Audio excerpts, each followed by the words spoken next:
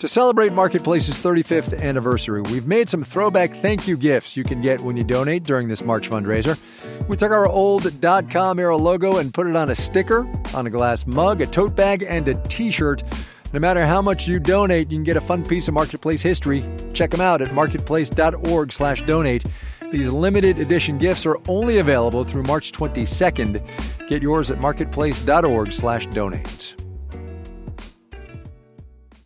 Dell Technologies is celebrating 40 years with anniversary savings on their most popular tech, like the XPS 13 Plus, where you can make the everyday easier with Windows 11. Save now at Dell.com/deals. On the program today, our series Breaking Ground takes to the air. Kinda. From American Public Media, this is Marketplace.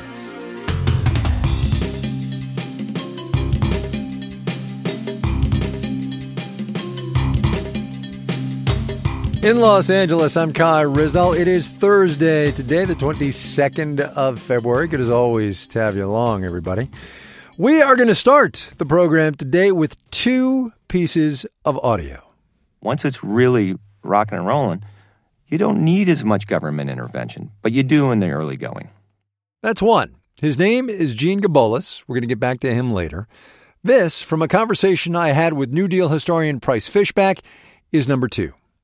So as a guy who studies this stuff and now is, your area of academic expertise now was 90 years ago, do you think in 90 years we're going to be talking about Biden and what he was trying to do with all this spending he's doing now? No. I think this is a drop in the bucket relative to what's going on. Our series Breaking Ground is the show today. What the give or take $2.5 trillion from the Inflation Reduction Act, the Infrastructure Law, and the CHIPS Act are going to mean for this economy and the way the government is in it. We started last month with the New Deal, the best example of how federal dollars can change the way government is in this economy. What the Biden administration is doing is not another New Deal, but in complicated and invisible and sometimes contradictory ways, this could be a similar turning point. And that gets us to those two pieces of audio. Today on the program, a single product and the government helping to create a market for it. It is absolutely a drop in the bucket. You're talking about 0.1% approximately. So something less than a relative drop in the bucket, right? Correct. I mean, it is very, very low. The bucket, or buckets actually, that we're talking about here are the fuel tanks of the roughly 100,000 commercial airplanes that take off and land on this planet every single day. The drop is something called sustainable aviation fuel, SAF for short. So it's not many interviews I have to climb in a van for. Where are we going? There's $245 million from the Inflation Reduction Act earmarked to help SAF producers make more of it, and a tax credit to make SAF cheaper for their customers to buy. That doesn't sound like a whole lot of money in a $23 trillion economy, but government dollars can do things that private dollars just can't. First stop is going to be at the rail cars, and we'll talk more about it, when we reach there. All right. Paramount, California, about 15 miles east of Los Angeles International Airport, is home to the first commercial-scale SAF plant in the world, owned by a company called World Energy. Okay, we're going to go through a different gate and enter, the plant. The plant's director of operations, Sumir Sukhtankar, gave me a tour in the aforementioned van. I guess the point is this is a big place. This is a big place, yes. The plant covers about 65 acres. People use bicycles to get around. We just got to be careful whenever we are outside, to be careful about, golf carts, forklifts, some of the heavy equipment. The global economy uses around 90 billion gallons of jet fuel every year, which explains how aviation accounts for somewhere between 2 and 3% of global emissions.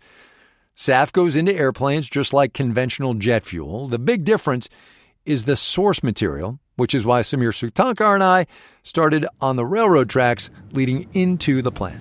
We receive our feedstock through rails. When you say feedstock, what are you talking about? So it could be, vegetable oils. But right now, what's on the track is, non-edible or waste tallow. Waste tallow, like from beef tallow and that Beef kind of tallow? That is right. Really? Yes. So this is, sorry, I'm just looking at the capacity. This is 25,901 gallons of beef tallow? Yes, that's roughly counted in like barrels, roughly 550 to 600 Barrels of beef tallow. Of beef tallow. Okay. Yeah. So it comes in here, and there are 1, 2, 3, 4, as far as the eye can see, tanker cars, 600 barrels apiece. Then what? Okay, so once the feedstock comes in, and here in this case, we are working with tallow. Normally, tallow has the consistency of, Crisco. I don't know, but okay. Yeah, it's like really buttery. Okay. Right? So before we can unload it, Yeah. we have to melt it. And to melt it, we use steam. Is that what I hear going through there? That's right. That sound you hear is the steam that we are currently, melting the tallow so it becomes liquid, and then we are able to pump it. That's amazing, but also ew. I just ew. Anyway. That melted tallow gets pumped into a processing unit to remove impurities. Then it gets split into biodiesel and SAF and some other stuff. I would like to take you to the lab or laboratory, where we... You're in charge. Okay. Back in the van we go to a building a couple of hundred yards away. This is hey, how are you? Our lab Hi, manager. I'm Kai. Nice to see you. For a look at the finished product. Oh, this was made like what? Was this made today? Yes. 6:45 this morning. Look at that. Yes, yeah. That's the Jet A. That's the sample from the unit. Just came in like. Vinay Panwar, the quality manager, hands me a glass bottle with a clear liquid inside. If you open that bottle, you're gonna. Can I actually open it? Yes, you can. Yes, open it. You can. And you can smell it. Just don't taste it. And then he put it side by side with conventional jet fuel for a burn test. And what am I looking for now? As you light this on fire? You will see it right now. Once I'm going to set it on fire, you're going to see the smoke. No pressure here. Vinay, man, you blow us up, we're done. No, we make sure we're safe. Oh, that's wild. Look at that. Okay. So you will see it. So a petroleum jet is burning dirty with smoke and gross stuff, and the renewable is nice and clean. So that thing you were saying before about what comes out of the tailpipe actually is different, right? It matters. It's different, yes. You can see there's a lot of, particulate emission from the conventional jet. Right. But you can see almost nil from a renewable jet. So that's the scene, as we say in radio. One kind of fuel, standard petroleum jet A, burning with a bunch of black soot and smoke coming off the top, and another, sustainable aviation fuel, burning visibly cleaner. Here, then, is the context. Do you know, off the top of your head, you probably do, how much SAF contributes to the overall jet fuel supply right now in American aviation, or globally, if you know it? You're talking about 0.1% approximately. I'm sorry, 0.1%. Correct. So something less than a relative drop in the bucket, right? Correct. It is very, very low. Bhupendra Khandelwal is Associate Professor of Mechanical Engineering at the University of Alabama. And from last about 12 odd years, the only thing which I'm doing is how do these different types of SAFs and alternative fuels behave in aircraft. You might have seen headlines last year about the first transatlantic flights using 100% SAF. Richard Branson was on board one of them. The Biden administration has a goal of getting to 3 billion gallons of SAF production by 2030, which is, wait for it, a 19,000% jump from what we produced in 2022. Drop in the bucket. As I said a minute ago, the feds have set aside $245 million in the Inflation Reduction Act and a per-gallon SAF tax credit to make that happen. That is the government in the economy in a way that only Washington can do at scale as it tries to create a market for sustainable aviation fuel. And just to give you rough numbers, there are a handful of SAF plants in US. And to produce enough SAF within US, you need hundreds of plants. Each plant costs upwards of $400 million, $500 million, trained workforce, and all the materials to build it. So it's not going to happen overnight. We're talking about decades to reach those sorts of levels. Sorry, I'm obliged to point out here that if these plants cost $300 or $400 million apiece, and the Biden administration has, I think, $250-ish million to spend on SAF production, we're not getting there even maybe in a decade. It's going to be several decades. I absolutely agree with you. Creating a market for a new technology like SAF, which involves heavy industrial processes, takes time, way longer than a single presidential administration. So here's your required reminder that we are in an election year, so there is no guarantee that any of this investment is going to last. Of course, private industries can play a role in it, but the biggest challenge is the cost of SAF, because this is the first time in aviation history at least where a new technology is being brought in which goes negative on your account books. Unlike increases in aircraft efficiency, better engines, or higher tech materials, using SAF makes flying more expensive, not less. It can cost up to 10 times as compared to jet fuel. Well, so since aviation is actually a business, Professor, that doesn't seem very sustainable. That is the whole point. That is the whole point. SAF is a nascent industry. It's a new technology trying to get a foothold. But without government investment and interest and push, this is not going to happen. What role the federal government should play in scaling up industries like this one has been debated for decades. And with SAF, what we're really talking about here are the strategies that government ought to use to fight climate change. Tell me exactly who you are and what you do. My name is Candelaria Vergero, and I'm a PhD candidate in the program of Earth System Science at the University of California, Irvine. The topic of my dissertation focuses around net zero emission targets. Other than the fact that you might actually be the one to save humanity and the planet, what was it that made you want to get into this? I really wish so. But it would take a lot of effort of people doing a lot more than I'm trying to do. I was passionate about the environment, and then aviation is super interesting. It's considered one of these hard to decarbonize sectors. There are other industries where the path to decarbonization is clear. Cars, for example, are on the road to electrification. It is a long and difficult road with economic and logistical and political hazards along the way, and governments have been trying to incentivize EVs for decades. Airplanes, though, are a different story. There's nothing electric or hydrogen-powered on the market that can replace the big passenger jets flying today. And it struck to me personally because there are a lot of movements shaming people on flying, and I don't really think that's the solution. I mean, I'm from Argentina. My family is, part of it is in the East Coast, part of it is in Lebanon, another part is in Colombia, in Argentina. So it's very hard for me to just not fly.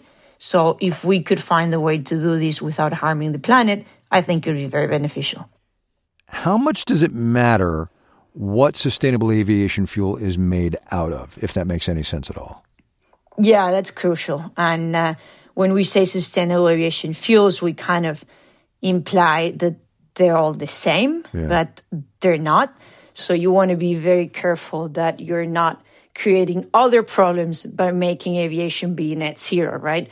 Like, we are all in the same planet. So if you're deforesting a very pristine place to create your feedstock for aviation, sure, aviation will get all the gold medals for being net zero, but then in the atmosphere, you'll be releasing all of this carbon from deforesting this pristine forest. Think about that plant I visited with the tanks of beef tallow getting turned into SAF. The biggest carbon saving you get from sustainable aviation fuel comes from replacing petroleum, a fossil fuel, right, with renewables like beef tallow. But beef production is a significant contributor to greenhouse gas emissions, even before factoring in the land use costs.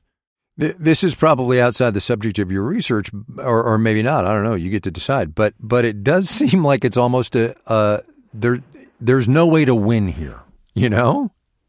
Yeah, that you raise an important point. So what I think it's not that it's not possible to win, is that you have to be very careful with the steps you take and have a more holistic understanding. You should try to look around whatever topic you want, in this case aviation, to see that while you're fixing aviation, you're not creating another problem. That is the complicated and sometimes contradictory part of what the Biden administration is trying to do. So, coming up, why this complicated problem needs federal investment at all.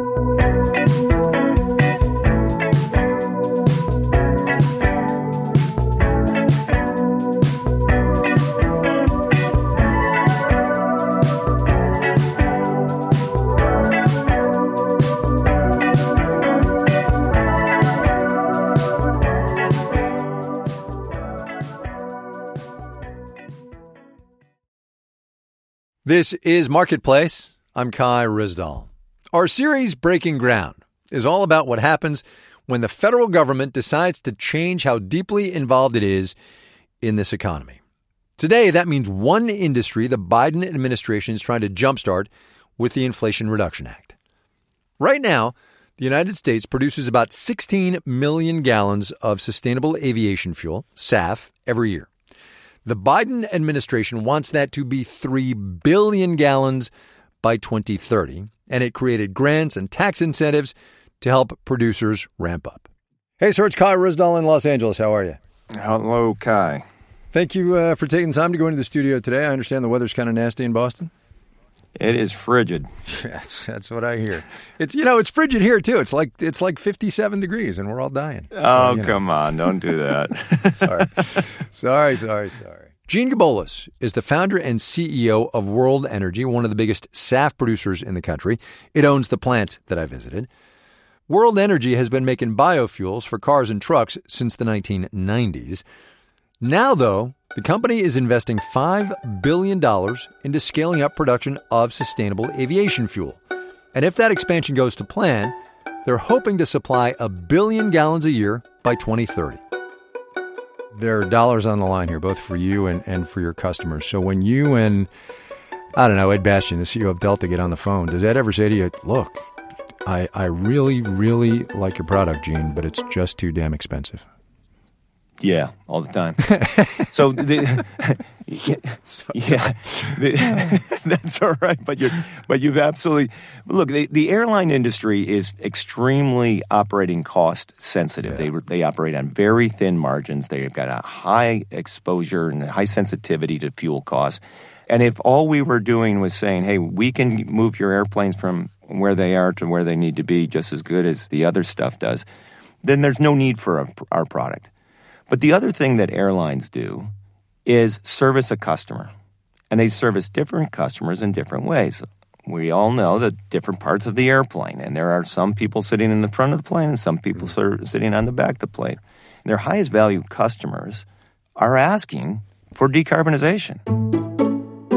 Last year, Microsoft, yes, that Microsoft, committed to buying 44 million gallons of SAF from World Energy over the next decade. So bear with me for a minute here as I explain why a big technology company is buying sustainable aviation fuel. When we produce sustainable aviation fuel, we push it through a pipe to LAX, but we only sell it as jet fuel. Whatever airline ends up using that SAF out at LAX just pays the cost of conventional jet fuel. Microsoft effectively pays the difference. And in return, Microsoft gets a decarbonization credit. We deposit into Microsoft's account a metric ton of decarbonization. So as its employees take flights or the company ships cargo via air, they can offset the carbon that creates with a decarbonization credit in their accounts. They retire that decarbonization, and they need to buy more to do more decarbonized flight. Microsoft isn't doing that, of course, out of the goodness of its corporate heart. It promises to be carbon negative by 2030, removing more carbon from the atmosphere than they put in. The Inflation Reduction Act makes SAF cheaper to incentivize more companies like Microsoft to buy more of it. That is the government in the economy, helping to create a market the way only the federal government can. It creates demand. Demand creates investment. Investment creates supply. And then you get into a virtuous cycle. So moving goods, I get, right? You physically have to get actual stuff from point A to point B. But isn't a better answer to the consulting firm or Microsoft or anybody else or World Energy staffers, right, who I'm sure, go to meetings and clients and all this jazz? Get on a Zoom, man. Don't burn fossil fuels and get in a plane. Yeah, look, that's a great answer some of the time. But you jump on airplanes, and you'll continue to jump on airplanes. I jump on airplanes. Listen, during COVID, I learned that I could be so much more impactful sitting and looking into a 2D screen. Mm-hmm. But then when we emerged out of that, we realized that that's not going to solve everything. We often need to fly. And when we do, we should do it in a more responsible way, in a more sustainable way. What is the government's role in this industry in getting us there?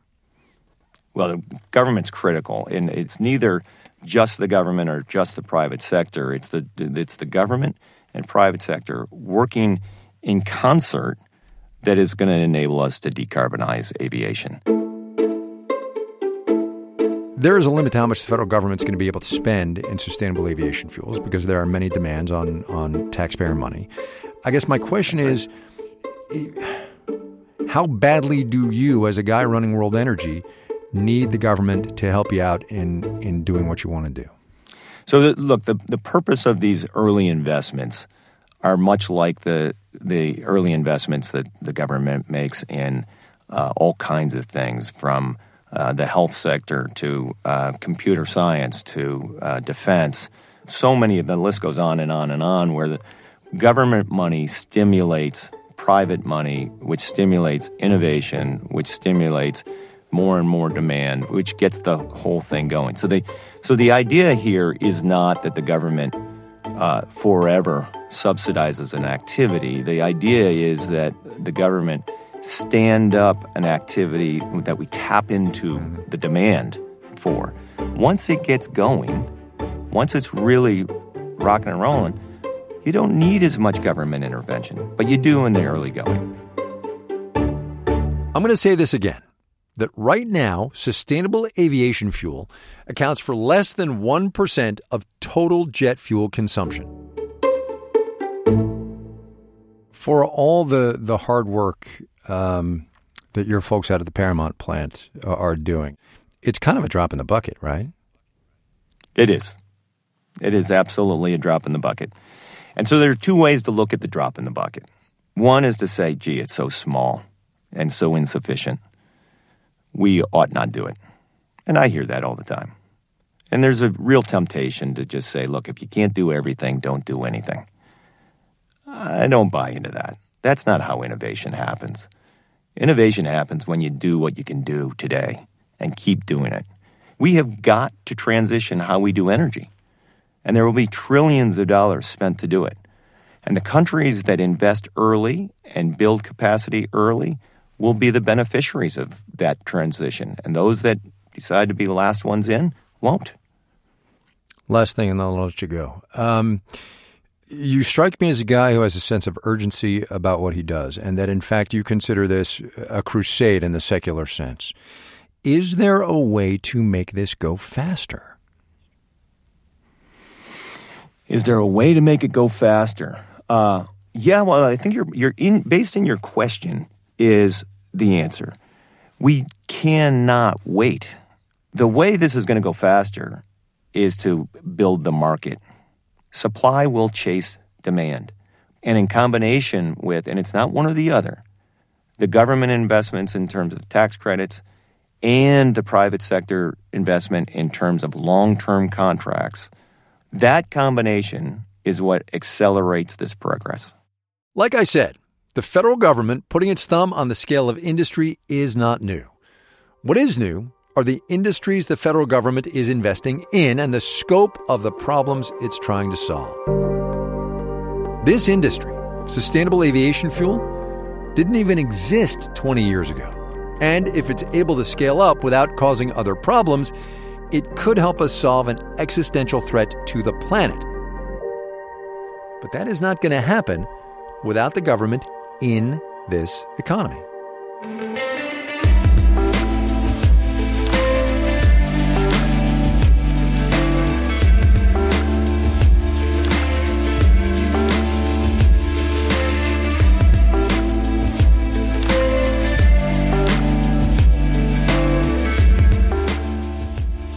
This final note on the way out today, an observation of sorts. Less than a mile from Marketplace World Headquarters here in downtown Los Angeles, a new billboard has gone up from Delta Airlines. It reads, "Destination, more sustainable travel. We're accelerating our push," the billboard says, "to source sustainable aviation fuel." The company says they have signed agreements for more than 200 million gallons of SAF. Thing is, Delta uses more than 3 billion gallons of jet fuel every single year. As I believe I said a time or two in the last half hour, drop in the bucket. John Buckley, John Gordon, Rick Card, Diantha Parker, Amanda Peacher, and Stephanie Seek are the Marketplace editing staff. Amir Bibawi is the managing editor. I'm Kai Rizdal. We will see you tomorrow, everybody.